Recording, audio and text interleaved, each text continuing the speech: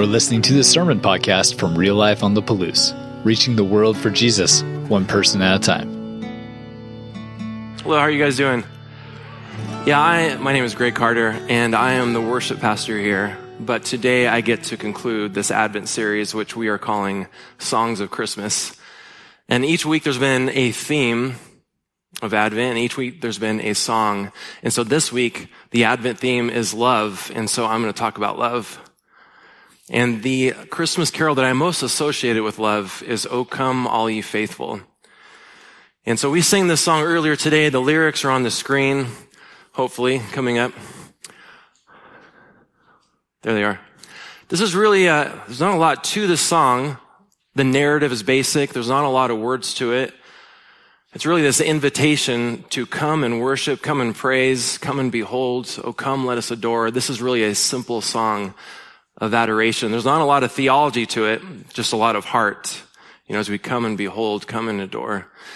This song was written in the 1600s. A little history about this. I found some sheet music. We've been singing this for 300 or 400 years, written in the 1600s. And the mystery is that we don't know who wrote this song. Some historians think that the King of Portugal wrote it. Some people think that a famous composer from that time wrote it. Some people think that Catholic monks wrote it. But it was written in the 1600s, and then it kind of disappears. It was boxed up and stored away in some dusty bookshelf of an old library, and it sat there for maybe 100 years before it was rediscovered by this guy named John Francis Wade in the 1700s, maybe the mid-1700s. This guy was kind of a music archaeologist, and he would go search through the basements of libraries and search through the dusty bookshelves of old churches, and he would find old sheet music, and then he would publish it as collections of songs. And so that's what happened with "O Come All Ye Faithful." You know, he published it in this collection of Christmas songs.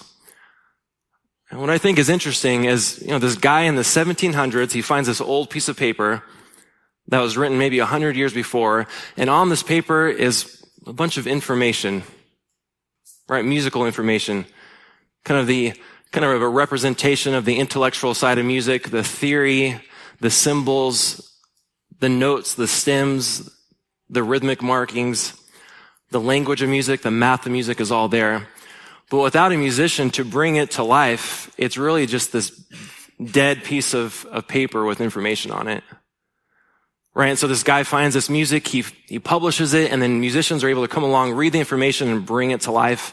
And a really good musician, you know, someone who's poured their life into learning all the rules and the theory and the concepts, a really good musician can really bring it to life in a way that people feel the music, right? It kind of awakens it from its slumber, where the music becomes this living expression that is more than just the concepts on the page somehow.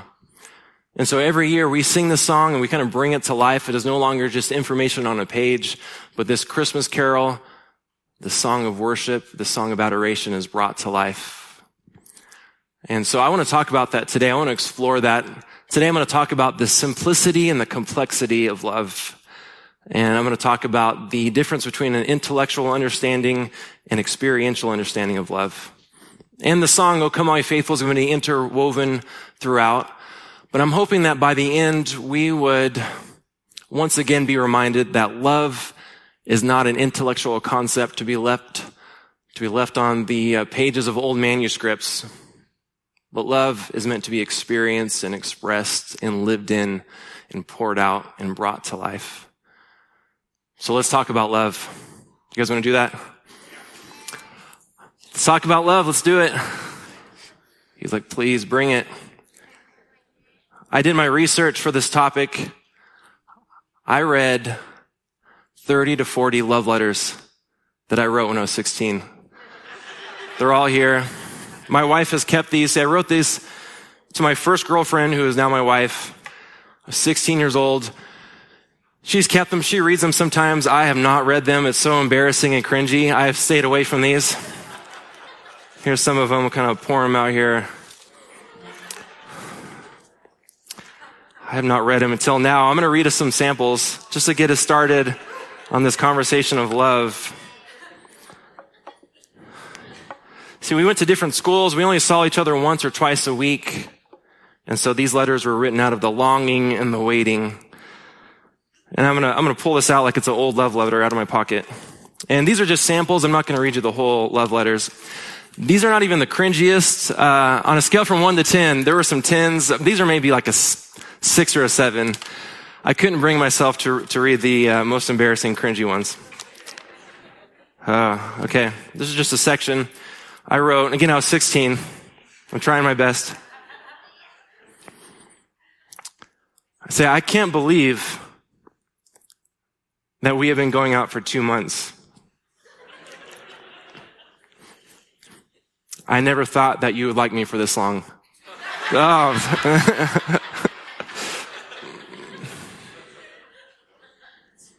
I love you so much. I can't believe you bought me Wayne's World.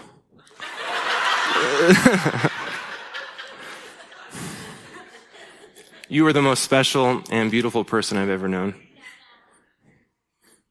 That's just a section. Here's another one. So I wrote these in school most of the time, so I think I'm in math class here. And I say, math class is so boring. I hate it with a passion. But hey, I got a math problem for you. Okay, take how much I love you and multiply that by how far it is from my house to your house. And then add that by the length of your hair and then multiply that by how many hairs are on my head. And then add that by how many times you have told me that you love me and then multiply that by how far and deep the ocean is, and that's how much I love you. And then I drew a heart and I underlined I love you 10 times.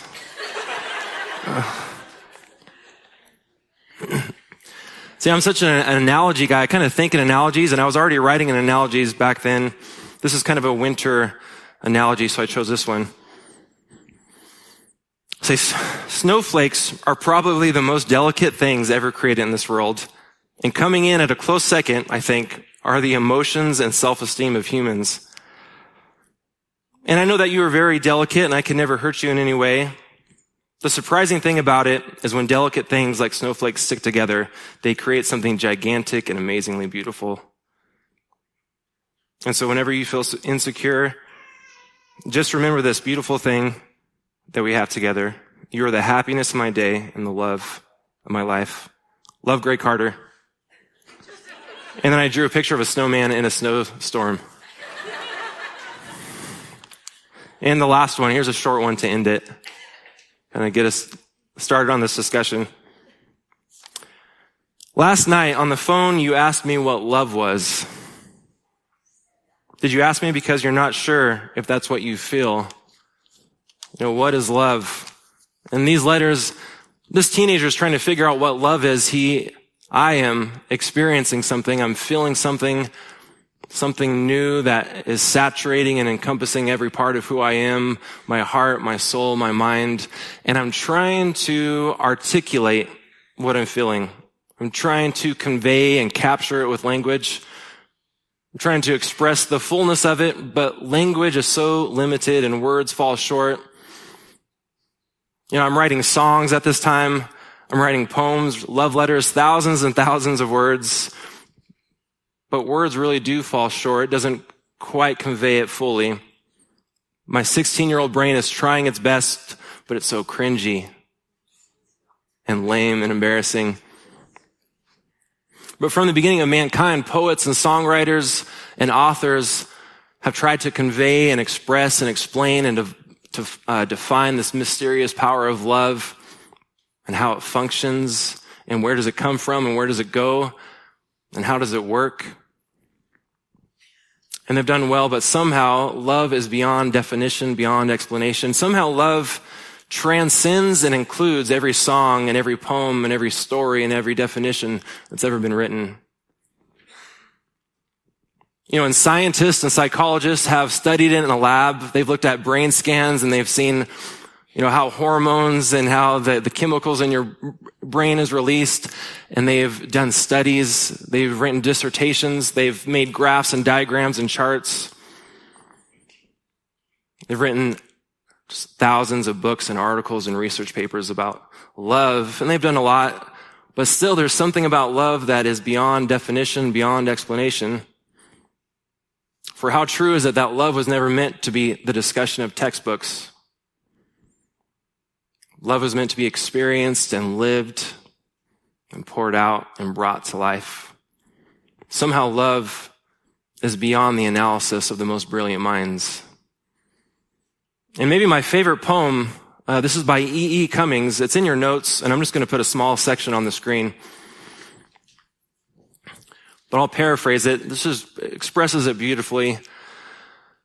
You know, he's this poet, E.E. Cummings, who's writing this poem, this love letter to his wife.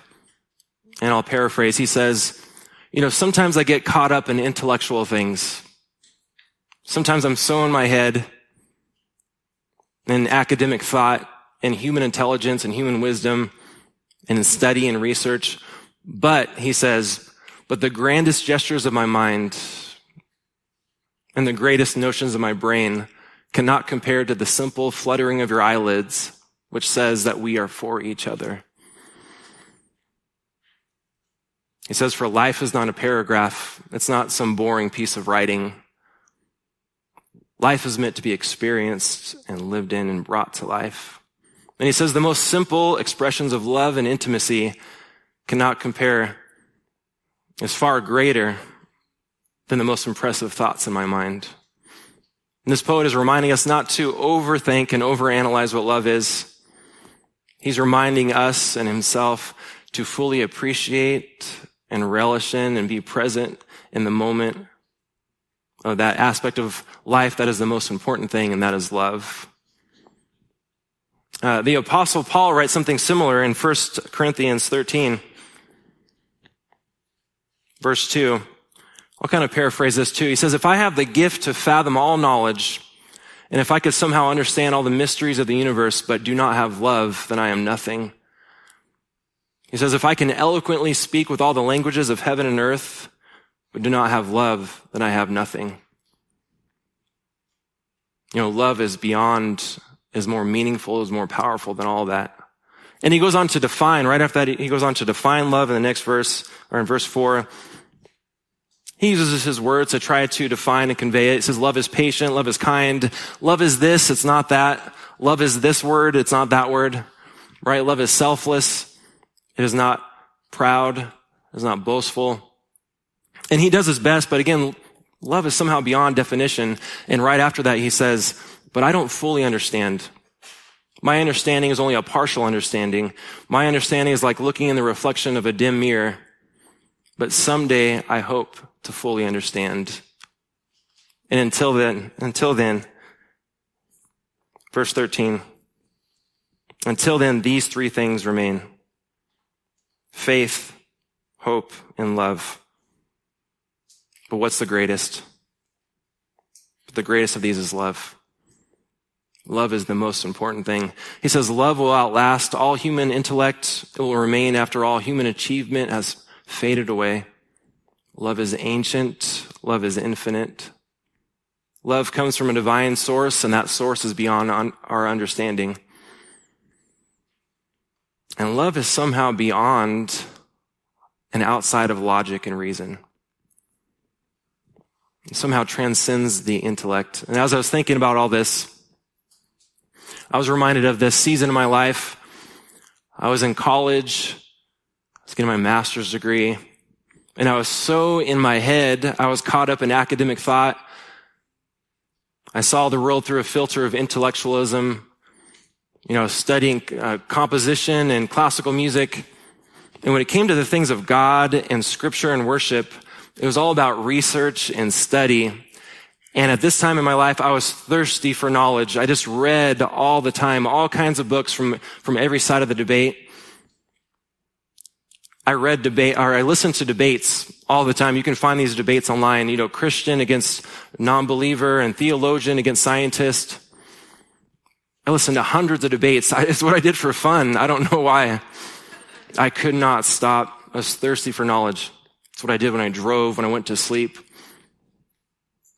I studied. And I kind of treated God as this object. I treated the divine as an object, and I set myself apart from it, and I stood on the outside.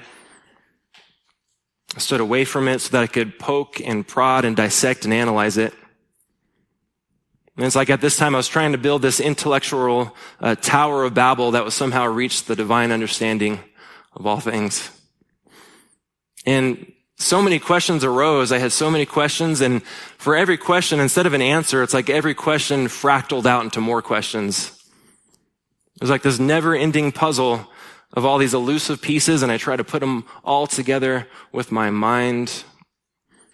And at this time, it's like 2-year period, I felt far away from worship and far away from God. It felt like a distant memory from another chapter in my life. And there was one day in the practice room of the university, and this is a room where I spent hours a day composing and writing and researching and practicing classical music. And for some reason, this day, I start singing and playing the song, The Heart of Worship. I'm coming back to the heart of worship. And it's like it came out of nowhere. It's like my brain was retrieving it from another lifetime. It had been so long. And as I sang it, it's like the atmosphere changed. It's like as I sang it, something opened up, and there was a feeling of being close to something that was far away before. As I sang it, it was like I was breathing in the love of God. It's hard to explain. But I realized that I was spiritually dead, and this was like breathing in of the soul, not of the lungs, like breathing in love. It's like as I sang that song, it's like I was awakening something that was sleeping, resurrecting something that was dead. As I sang that song, Heart of Worship, it's like I was waking up to the awareness that God's love and his presence was there all along.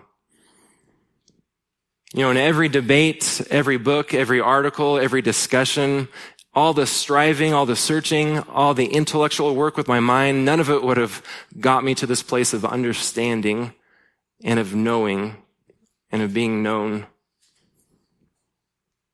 And it's like in worship for me, it's like every time in worship, my goal is not to understand. My goal is just stand in awe and behold and adore.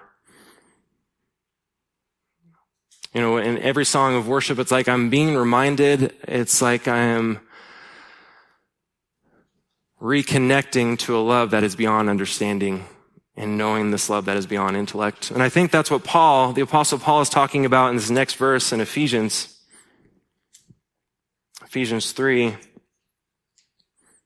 He says, I pray that you, being rooted and established in love, may have the power to grasp how wide and how long and high and deep is the love of Christ. And this next part, and to know this love that surpasses knowledge, that you may be filled to the measure of all the fullness of God. All right, verse 19, and that you would know this love that surpasses knowledge. Paul is asking us to know something that is beyond knowledge.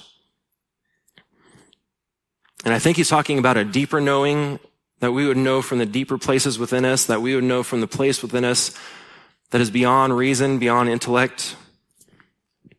There is a knowing and awareness of God's love that doesn't make any sense to the intellect, but it makes all the sense to the deeper, infinite places within.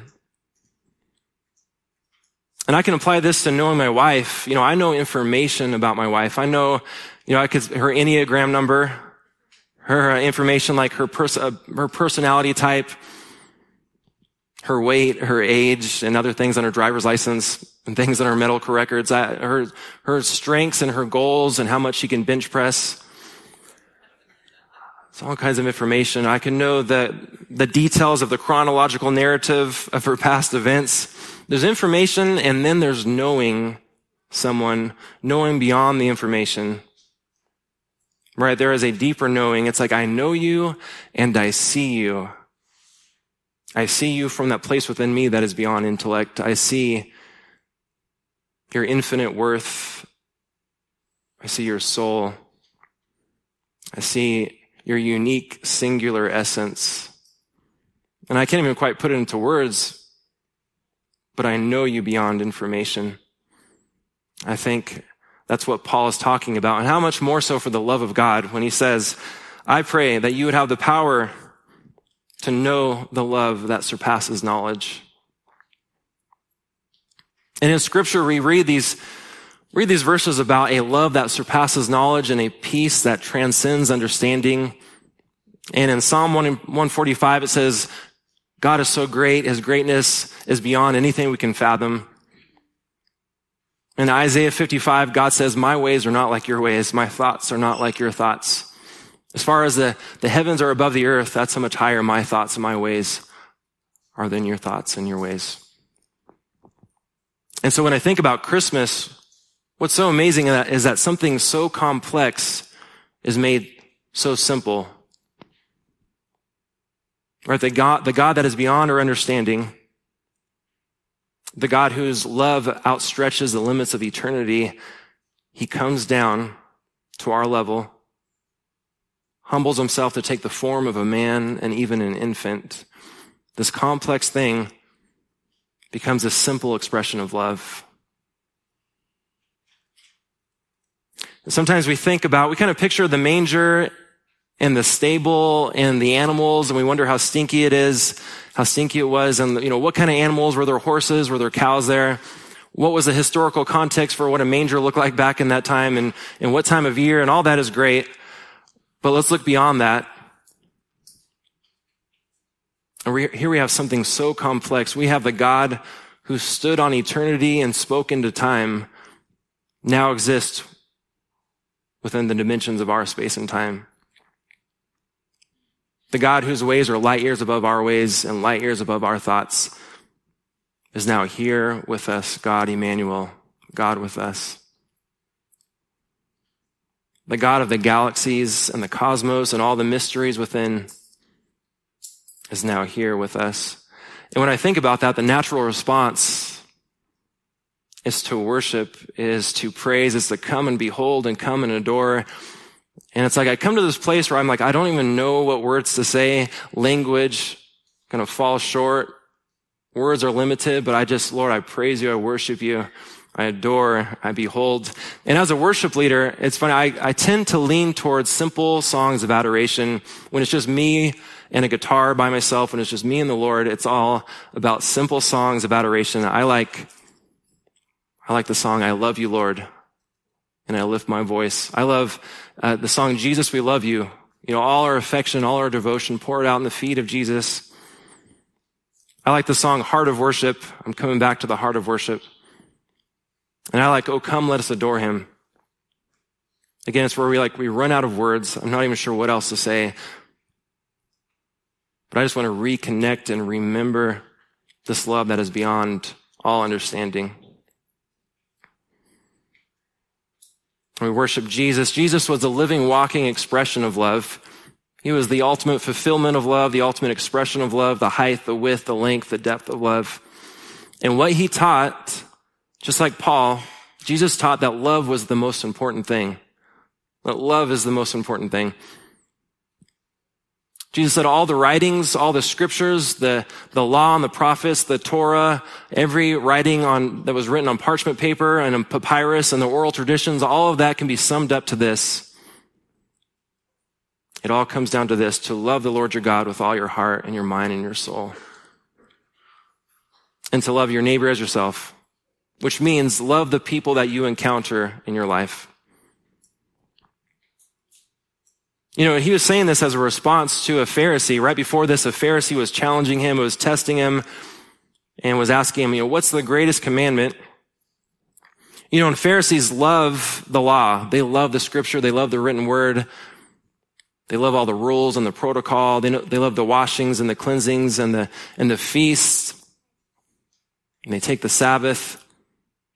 They love the intellectual side of it. They like debating it and discussing it. They like the commentary of it. And Jesus does too. Jesus loves the text. He walks it. He teaches it. He learned it. He prays the text. But Jesus says that Pharisees are better at teaching about love than they are actually loving.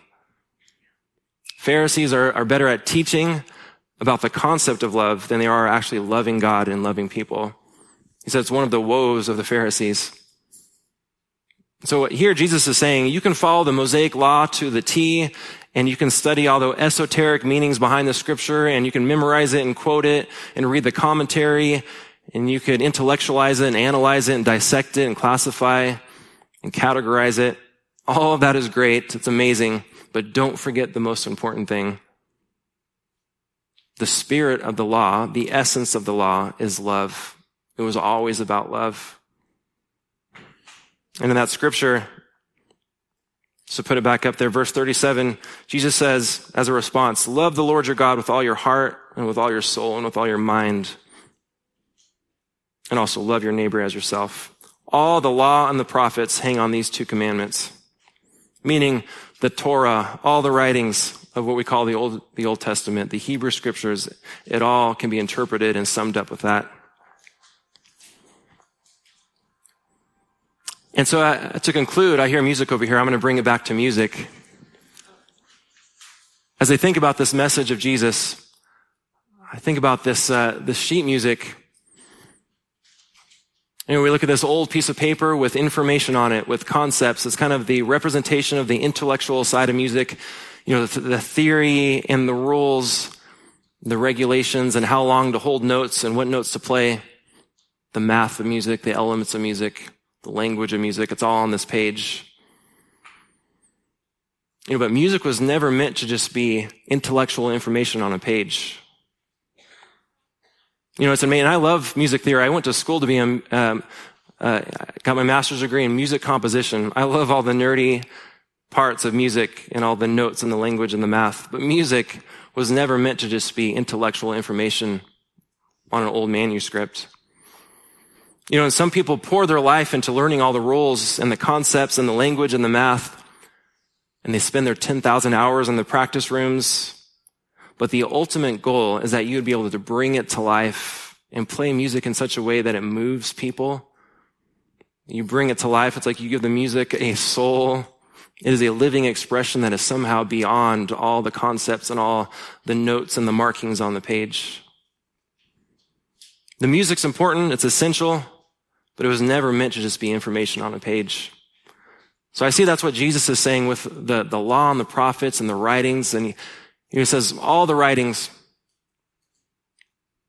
all the law and the prophets, all the commentary, everything discussed, everything debated, all the oral tradition, everything written on papyrus, all of it is summed up with this: love the Lord your God with all your heart and love the people that you encounter in your life.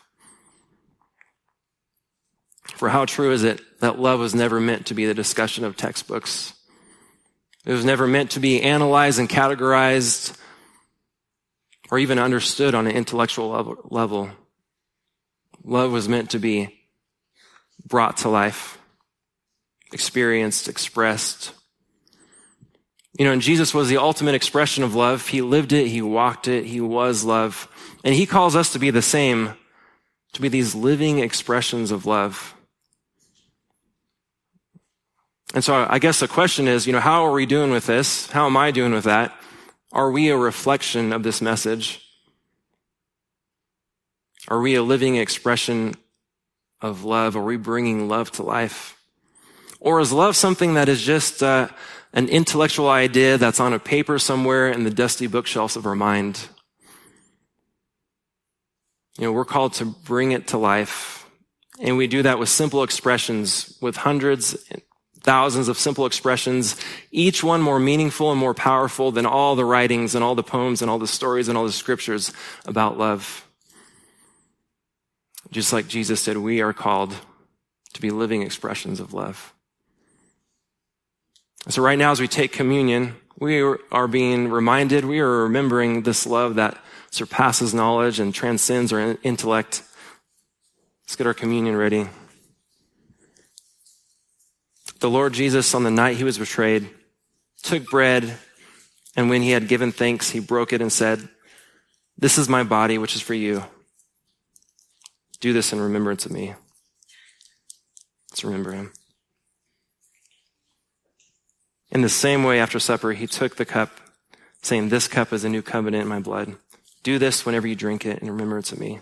For whenever you eat this bread and drink this cup, You proclaim the Lord's death until he comes. Let's remember him. Let's pray. So Lord, we thank you for all that you are, all that you've done, all that you've done in our lives. We thank you for the love that saturates and encompasses every part of our life, our heart, our mind, and our soul. We thank you for the love that is beyond our understanding, that our intellect doesn't quite get. Lord, and I pray that our lives would be an offering of worship and adoration, that as a response, we might just say, Lord, we don't know what to say. Language is limited. Words fall short, but Lord, we praise you, we worship you, we behold you, we stand in awe, we adore you, and we do that in every aspect of our life. We love the people that we encounter. I pray that we would be living expressions of love, that we would bring it to life in every aspect. Lord, we love you, we adore you, we praise you, we worship you. We stand in awe and behold you. It's in your name we pray. Amen. Thanks for checking out this message from Real Life. You can find out more about us by visiting liferotp.com and connecting with us on Facebook and Instagram. Until next time, have a great week.